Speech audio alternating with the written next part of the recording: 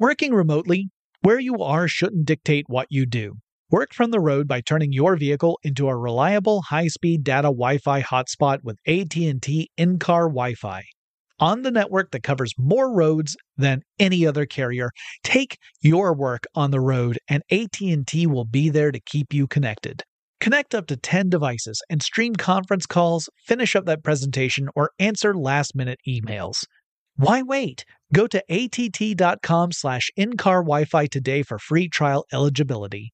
Based on independent third-party data, number of devices varies by manufacturer. Always pay careful attention to the road and don't drive distracted. Wi-Fi hotspot intended for passenger use only when vehicle is in operation. Compatible device and vehicle required.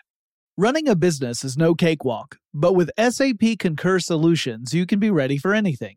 You can manage travel, expenses, and AP all on one platform that's packed with AI and best practices, and that delivers it all through an easy, clear, I can't believe how simple that is experience. So, while not much can be done about that guy who never fails to burn the microwave popcorn and stink up the entire office, with SAP Concur, you can easily handle almost anything else.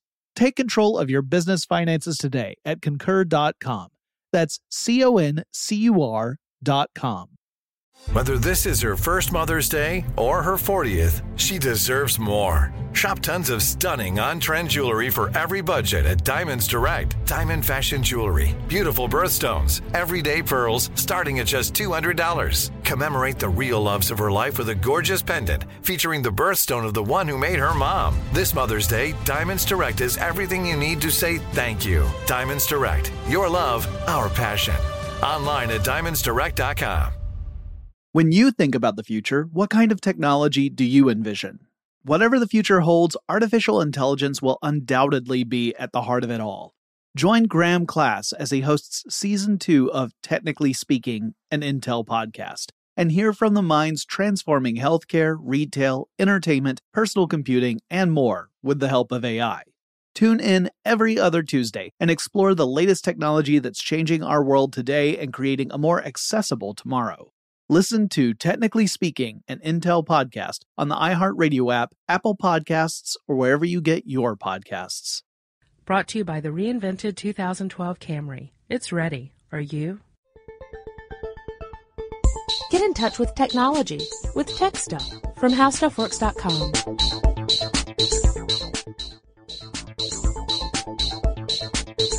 Hello again, everyone, and welcome to Tech Stuff. My name is Chris Paulette, and I am an editor at HowStuffWorks.com. Sitting across from me again, as usual, with another bright idea is senior writer Jonathan Strickland. Back in the 60s, I had a weather-changing machine that was, in essence, a sophisticated heat beam, which we called a laser. Using these lasers, we punch a hole in the protective layer around the Earth, which we scientists call the ozone layer. Slowly but surely, ultraviolet rays would pour in, increasing the risk of skin cancer. That is, unless the world pays us a hefty ransom. Joy. That was an easy one. Yeah, that's true. It's funny because we sort of obfuscate as to what the topic of the show is going to be when we start. Not this time. Yet, you could probably read it before you even... Sure. It just dawned on me that... Yes. Well, obviously we're going to be talking about weather-changing technology. Yes. No, we're going to talk about lasers. And this comes from a little Facebook feedback. Yippee! Nathan had this to say. How do lasers work? How does the light stay in a straight line? What makes them different than a beam of light? Well, Nathan, we thought we would tackle this. And in order to explain lasers, we actually have to first talk about atoms. Indeed, you wouldn't necessarily believe it to be so. Maybe not anyway. But yeah, the science behind lasers is very, very tiny on the atomic or molecular level, depending on what kind of laser you're talking about. Most of the scientists don't top 4'10". No, that's a lie. Nice. At any rate, right to Jonathan if you're a tall scientist. So let's just do a little review on atomic science. This is from a high level, so anyone who has taken any kind of science classes where you've talked about atoms, this is going to be very familiar to you. But just bear with us because you have to start from somewhere, right? Yep, and not all of our listeners are necessarily going to know this. So the atom is comprised of a nucleus, which is at least one proton and usually some protons and some neutrons. Protons being the positively charged subatomic particles, neutrons being having no charge. And then it's surrounded by a cloud of electrons. Yes. And the electrons are the negatively charged particles. So you have, with a standard atom in its elemental form, you have no net charge because the protons and electrons cancel one another out. Now the electrons, this gets a little complicated. We have to kind of simplify things. Imagine that electrons orbit the nucleus at different shells. Like there's a shell that's a certain distance from the nucleus, and then there's another shell further out, and another shell further out, and only so many electrons can occupy each shell at a single time. Yeah, they orbit the nucleus in a way that in which, for the more complex types of atoms, you have some that are closer to the nucleus than others. There's just not room enough in that orbit for those other electrons to be in. It's funny because you think about it in a three-dimensional sense, and it's far more complex than the diagrams we used to have to make in chemistry class. Right, with the circles and the larger circles and the larger circles. But if you think about it, these electrons are negatively charged, right? Right. So that means that they repel one another. Like repels like. Yep. So that's why you can only have so many electrons within that physical space, because they're going to be pushing against one another as they're orbiting the nucleus. Now, here's the interesting thing: is that if you inject energy into an atom, what happens is that those electrons will elevate to a higher energy state, so they will actually move further away from the nucleus. If you inject enough energy into an atom, it will lose its electrons, or at least some electrons. That's how we generate electricity. So, but if you don't do that much, if you just generate enough where the electron's been pushed out to one of the outer energy levels, and then you remove that source of energy, the electron will naturally come back down to its ground energy state. Right. But we know about the law of conservation of energy, right? You can't, that energy that you injected into the atom, it has to come back somehow. Well, in this case, when the electron comes back down to its ground state, it emits a photon, which is a light particle. And you know who had this idea way back in the day? Would it be Mr. Albert Einstein? Yes. Of course, we have an article about lasers on howstuffworks.com, but I wanted to go see what Britannica had to say about it, because I thought that would be a good general explanation for lasers. And it was Albert Einstein who in 1916 figured that, he noticed that atoms could release light when they were stimulated by light. And, it was Rudolf Walther Leidenberg in 1928 who actually saw it happen. He was doing some experiments.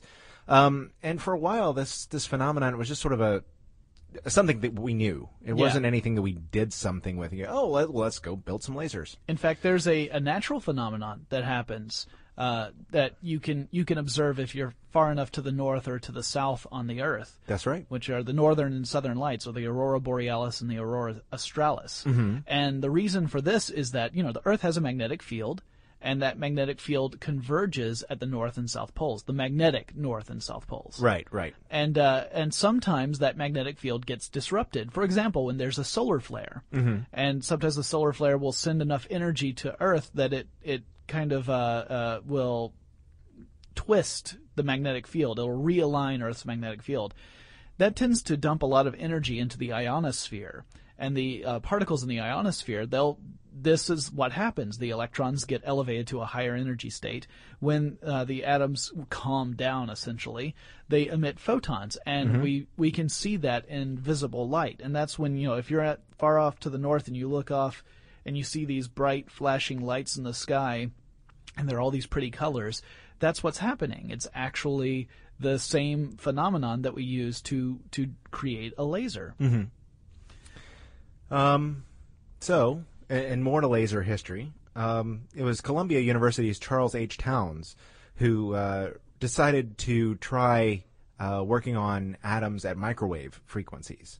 And he actually demonstrated in 1953 that it could be done, except he called his a maser for microwave amplification by the stimulated emission of radiation. Right. And he actually got the 1964 Nobel Prize for Physics. Also, Alexander Prokhorov and Nikolai Basov of the P.N. Lebedev Physical Institute in Moscow, who also were working on the problem independently. I love it when it seems weird that all these things happen simultaneously. Like we talked about the development of television, how two different people are credited with the invention of television depending on whom you ask. Shout out to Philo. Yeah. It's just funny that and this happens all the time in science. Development of calculus, same thing. Yeah. We weird. Way to go, Newton. It's like, can we have a clear winner, please? Anyway. Oh, I'm sorry. But yes, I was going to say, so yes, you were mentioning the maser. That also is something we should point out, that laser itself is an acronym. Mm-hmm. That's true. Light amplification by stimulated emission of radiation. Mm-hmm. You can see why laser was picked over that. Yep. And do you have who made the first true laser? I do have the person who made the first true laser. Well, if you're talking about Gordon Gould, that is. Oh, that wasn't who I have, but go ahead. Well, he is the person who actually he called it the laser. Oh, I see. And he's the person who filed for the patent. Mm-hmm. Now, if you're talking about Townes again, he was working with Arthur L. Shallow, who was his brother-in-law. And they were looking at the infrared light and visible light wavelengths. And in December 15th, 1958, they published an issue of Physical Review was published, and their paper was in it. But Gordon Gould actually had his patents granted in the 1970s, and he's the one who made most of the money off of it, because masers had actually been used in atomic clocks and microwave amplifiers, but they really weren't using them for much else. And lasers, which use a different wavelengths of light, you can use them in different applications. Sure. And that's why this was so profitable. Are those the people that you had in mind? Actually, the one I have specifically was a fellow who in 1960 built a laser out of a synthetic ruby. Ah, you're talking about Theo. Yeah, Teddy. Theodore Maiman. Yes. And that would be the fellow who created the first true laser using a synthetic ruby. Now, right. Now that's the kind of laser that I think of as being the modern, the kind of laser we use today. Although what I think is kind of interesting, he used a photographer's flash. As a source of stimulation for chromium atoms in a ruby crystal, synthetic ruby crystal. Right. So when you're talking about creating a laser, the first step is you have to have some sort of medium that you are going to apply energy to in order to excite the atoms within that medium. And I understand that's called a gain medium. And also sometimes called a lasing medium. Right. So the process of pouring energy into this is called pumping. Mm-hmm. You pump the lasing medium to generate photons. That's a verb I often associate with super soakers. Right. Yeah, I associate it with Nikes. Yeah, those old Air Nikes. But so what you do is you have to generate enough energy within this lasing medium so that you're starting to push the electrons into the higher orbits, or the higher energy states, I should say. And what's interesting is that if once the electrons start coming back down and photons are emitted, mm-hmm. if you've arranged the material the right way, the medium the right way, and you have it contained properly, those photons, when they strike other atoms, will excite the atoms they hit, which will then generate their own photons. So it's not self-sustaining. It's not going to stay that way forever. You're going to lose energy eventually through various means. But that helps you. That's why it's called stimulated emission of radiation. Mm-hmm. It's you stimulate the emission, and then the process starts to help sustain itself. Right. Now, with a laser, you typically happen to have mirrors on either side of the lasing medium. Mm-hmm. So when the photons start to travel through the medium, and by the way, another interesting thing here is that when a photon hits another atom, mm-hmm. And excites the electron, and then the electron comes back down to its ground state, and it emits another photon, that second photon is going to travel in the same direction as the first photon, the one that hit it the first time. So if you think about it, think of like a series of billiard balls. Yes. Right? Now we're talking physics. Right, physics.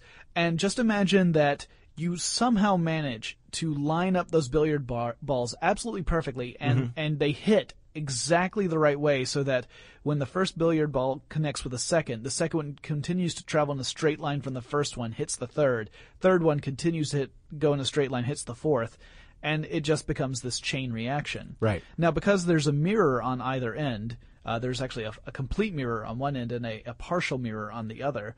The photons, when they hit the end, are reflected back into the medium, and then it continues to create this flow of photons. Now, that partial mirror on the other side allows some photons to pass through. Right. And they're all traveling in that one specific direction. It's a very intense, coherent part of a beam of light. Mm-hmm. Now, this is the light traveling in a straight direction that Nathan was referencing. Yes, coherence is the concept we're talking about here. It's organized, right? So every photon is moving in the same direction, as opposed to a flashlight, which is diffuse, right? Right. And for one thing, the flashlight, when the photons are emitted, they're emitted in a more random pattern. They're not directed like in a laser. And you may even also have a lens that will focus that beam further, depending upon what application you have in mind for this laser. Like a laser pointer doesn't need to focus the laser in a really intense beam, because you're using it just to point stuff out, and you don't want to burn a hole through the wall. Right. Yeah, that's the type of laser that I own. I have a red laser at home that I use to drive my cats crazy. Yes.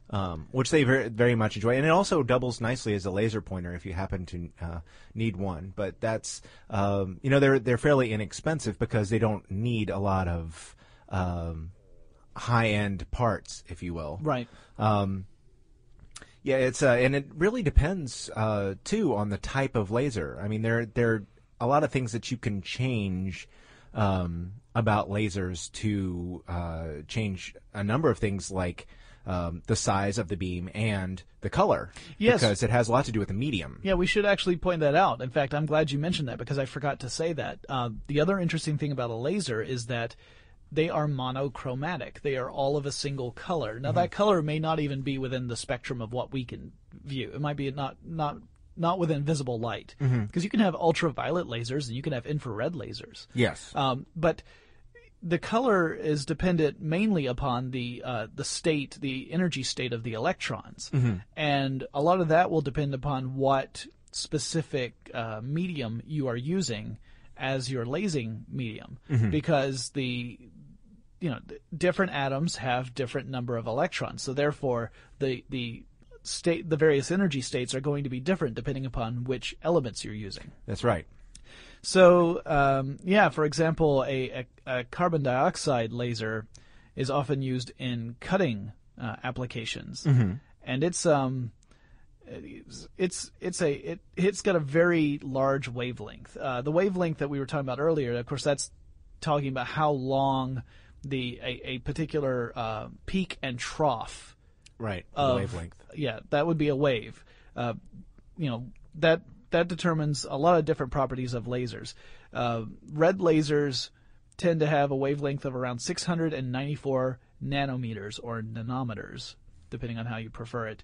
And remember, a nanometer is 1/1000th of a meter. It's tiny, tiny, tiny. Yes, it is. Still big compared to the atomic scale. And the atomic scale is about 1/10 the size of the nanoscale. Yes. So, like we said, depending on the medium, that's what's going to determine kind of the wavelength and therefore the color of the laser. So if you're using something like argon fluoride for your laser, it's going to be in the ultraviolet range, which means the wavelength is around 193 nanometers. So that's a tiny, tiny wavelength. The carbon dioxide one is 10,600 nanometers. So that's quite a long wavelength.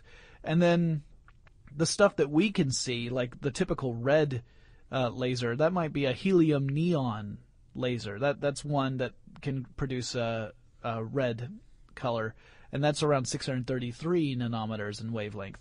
So to me, that's a really interesting idea, is the fact that, just by experimenting with different mediums, or media, I should say, not mediums, we've determined that you can create different colors of lasers, and the lasers themselves have different properties that are valuable in various applications. Mm-hmm. Yep. And it's worth noting too that you could use gases, solids, or liquids as the medium for lasers, and most of the ones we use are gas. Mm-hmm. Liquids are the least common. From what I understand from my research, but it's funny because it really the color laser too. You might go on to shopping sites where they have geek toys, and look at them and go, well, a laser pointer is like $5 for a red one, but it's $90 or $150 for blue or violet, or what is the deal with that? Well, I think.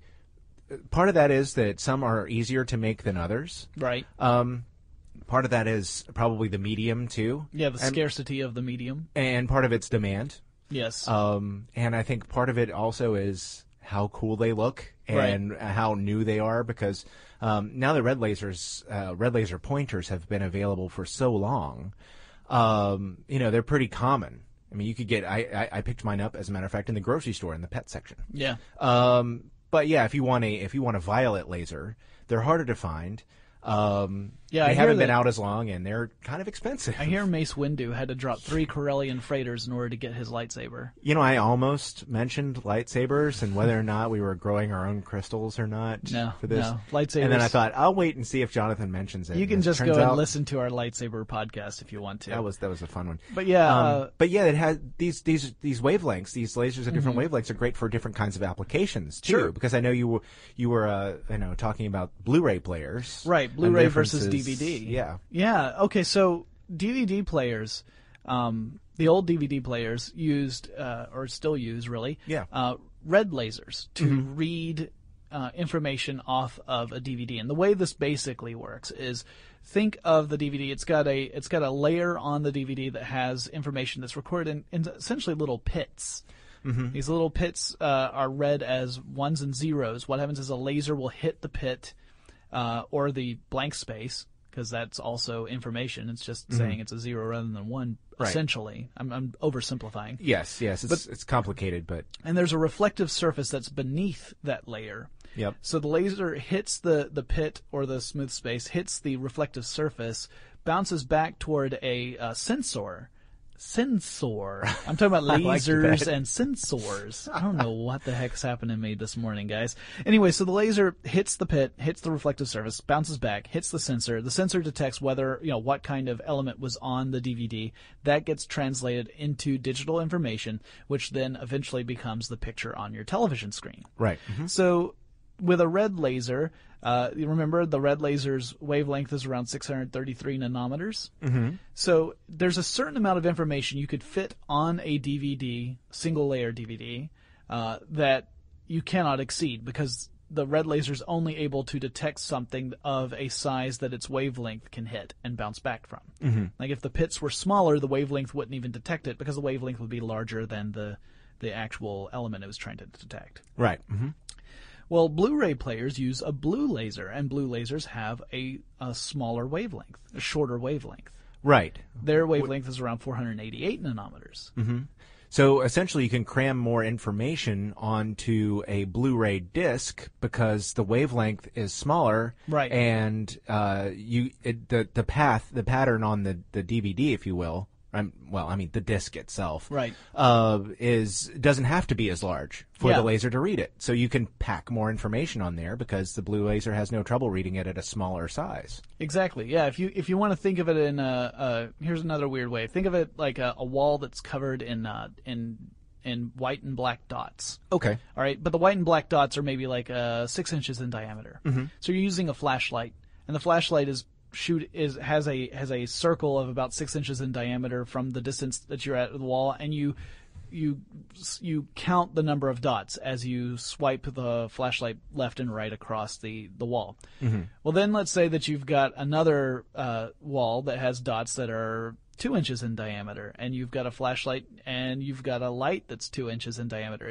You're going to be able to count way more dots on that wall than you could with the ones that were 6 inches in diameter. That's the same concept here. So it's interesting to me that just by switching to a different kind of laser, we've been able to cram more information in a storage medium. Mm-hmm. It's a really neat idea. And we talked recently about LightPeak, which is now called Thunderbolt, at least as far as Apple products. Right. Mm-hmm. Because it's apparently got an exclusivity deal with Apple. But we talked about LightPeak a couple of episodes ago. Right. And LightPeak uses infrared Light lasers. wavelengths? Yeah, infrared lasers instead of visible spectrum lasers. Right. Mm-hmm. But it's the same sort of concept here, is that it's using that to shoot information from a chip to a device or vice versa. Mm-hmm. The digital information gets translated into a series of flashes of this laser, which get picked up by another sensor and then transmitted back into digital information. Mm-hmm. Now, there's something else I wanted to talk about that's related, but not exactly on topic, but it's very recent and it's really cool, so I thought I would mention it, if it's okay with you. Please do. Have you heard about this this article that was published in the February 18th, 2011 issue of Science? Is it about an anti-laser? It is. I knew about Uncle Laser, but I don't know anti-laser very well. Please, all right, in the interest of full disclosure, I have not read this article. I don't know anything about it, but one of our science editors, Allison Loudermilk, she mentioned it to me this morning, and I thought, I need to look that up, and I just didn't have the time to do it. So please tell me, what is this? Well, I got my information not from that particular article, but from the Yale Daily News, an article by Antonia Woodford. And it's relevant to Yale because it's Yale physicists who came up with this idea. It actually is a device that absorbs light instead of emitting light. Mm-hmm. So that's why people are calling it the anti-laser. That's not really what it is. A laser, stimulates atoms to generate light, and this absorbs light. So they're calling it an anti-laser, but it's really called, and the reason you'll understand in a second why people are calling it the anti-laser, because it's a lot more fun to say than coherent perfect absorber. Yeah, I know, it's a scientific name. So anyway, physicists Douglas Stone and Wei Cao were working on a device that absorbs light, and basically instead of using a gain medium, it uses an absorbing medium instead. So it's basically a chamber like a laser, and if you shoot two light beams into the two ends, both ends of the device, it will absorb around 99.4% of infrared light. And basically what happened is Stone was trying to describe how lasers work, much as we are trying to do, to someone else, and realized, you know what, I bet you could reverse this process and have it absorb light. So as an experiment, he decided to work on this, and basically, was successful in creating a device that if you, shone an infrared light into it, it would absorb the light. And you say, okay, well, that's a neat experiment, but what can you do with it? Well, you remember when we were talking just a moment ago about transmitting information via LightPeak or the Blu-ray and DVD players? You're transmitting information over the laser. You can use the coherent perfect absorber, anti-laser. Yeah, it's not really what it's called, but it's so much more fun to say. Yeah, it's easier to say, too. Yes, it is. You can use it to detect pollutants in the air, and because it can basically by shining the light through the pollutants and having it end up in the coherent perfect absorber. You can pick up information from that. Also, you can use it for wireless communications, transmitting information basically from one point to the other with a light on one end and the absorber on the other end. So they said also it could be used in optical computer chips. So that will give you another article to write, and maybe this time they won't change the name at the last minute. I have another possible use for it. Okay. You could use it to coat your car, and then the cops can't tell how fast you're going using a laser speed detector. I'm betting that's not going to work. It's like a stealth car. It's brilliant. I'll make $1 billion. No one steal that. But yeah, they can use it they think they can use it in optical computer chips to change light into electricity. So it's not just an experiment. It's something they think they can put into products in the future, and it's kind of a neat idea. I would never have thought to do that. But then again, in 1954, I might not have seen use for a laser either. So I thought we might also talk a little bit about potential hazards with lasers. Yes. Because here's the thing, is that when you have this intense beam of light, that's a lot of energy concentrated into a relatively small space. Yes. And that energy can sometimes be dangerous. Oh, yes, yes. Especially if it's particularly concentrated. Right. So there are different levels of laser classifications that essentially will tell you like how dangerous they can be. For example, a class 1 laser, they aren't really that hazardous at all, but it goes from class 1 to class 4. There's a couple of little sub levels in there too. Like there's class, there's like a class 3M and that kind of thing. But up to the class 4 laser, you're talking about high powered lasers, which are dangerous to look at, and are also they can create, they could burn things, including you or other objects. Interestingly, a lot of this has to do with the wavelength again. So lasers that have a wavelength between say around 180 to 350 nanometers can, if you were to get hit in the eyes with them, they can actually create inflammation of the cornea. And then slightly higher than that, up to 400 nanometers, you're talking about possibly creating cataracts. Oh, yeah. And then higher than that, you're talking about retinal burn. And then you're talking about corneal burn if you get a little higher than that. I mean, it's dangerous stuff, especially around the eyes. And that's part of the reason why you may have heard stories about pilots and airlines concerned with the possibility of people shining lasers into the cockpits of airplanes. And this is a thing. I mean, there have been thousands of incidents reported of pilots noticing that someone's trying to direct a laser into the cockpit. It's not to burn the person necessarily, but perhaps blind them or cause some other problem during takeoff or landing. And those, of course, are the most critical times when an airplane is traveling. So, lasers are I mean, they're kind of cool to play with, but yes, when you hear the warning, don't shine this into your eye, take that to heart.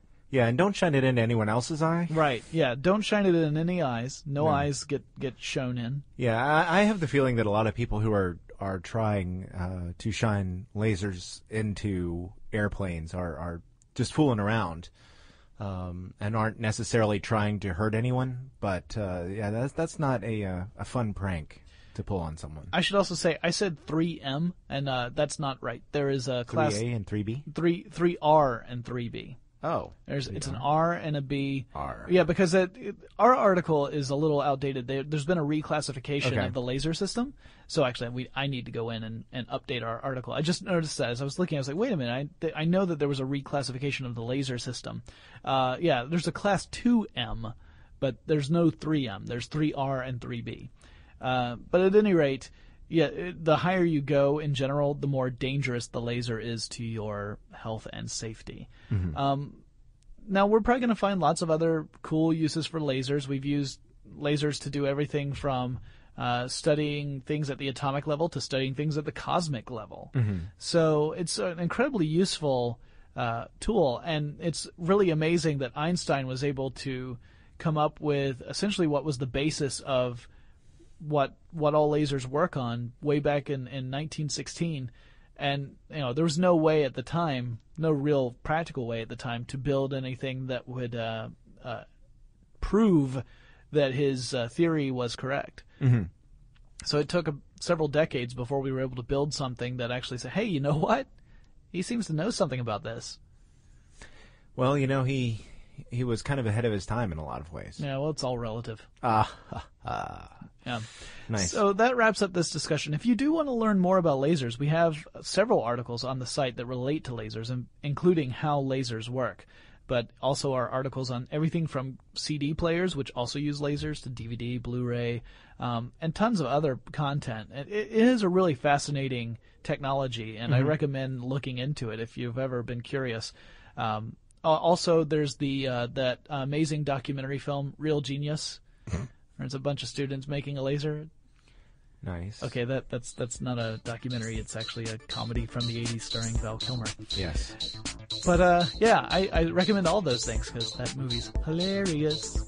And with that, we're going to wrap up this discussion. If you would like to tell us about how you plan to use a laser to dominate the Earth, or any other sort of suggestions of topics that we can tackle, you can let us know on Twitter or Facebook. Our handle there is TechStuffHSW, or you can email us. That address is techstuff@howstuffworks.com, and Chris and I will talk to you again really soon. Pew Pew Laser. For more on this and thousands of other topics, visit howstuffworks.com. To learn more about the podcast, click on the podcast icon in the upper right corner of our homepage. The How Stuff Works iPhone app has arrived. Download it today on iTunes. Brought to you by the reinvented 2012 Camry. It's ready. Are you? Running a business is no cakewalk, but with SAP Concur Solutions, you can be ready for anything. You can manage travel, expenses, and AP all on one platform that's packed with AI and best practices, and that delivers it all through an easy, clear, I can't believe how simple that is experience. So, while not much can be done about that guy who never fails to burn the microwave popcorn and stink up the entire office, with SAP Concur, you can easily handle almost anything else. Take control of your business finances today at Concur.com. That's CONCUR.com.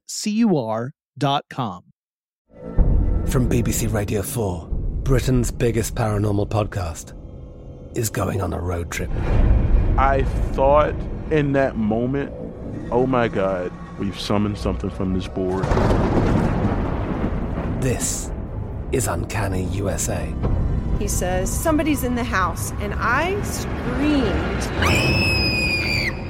Listen to Uncanny USA wherever you get your BBC podcasts, if you dare.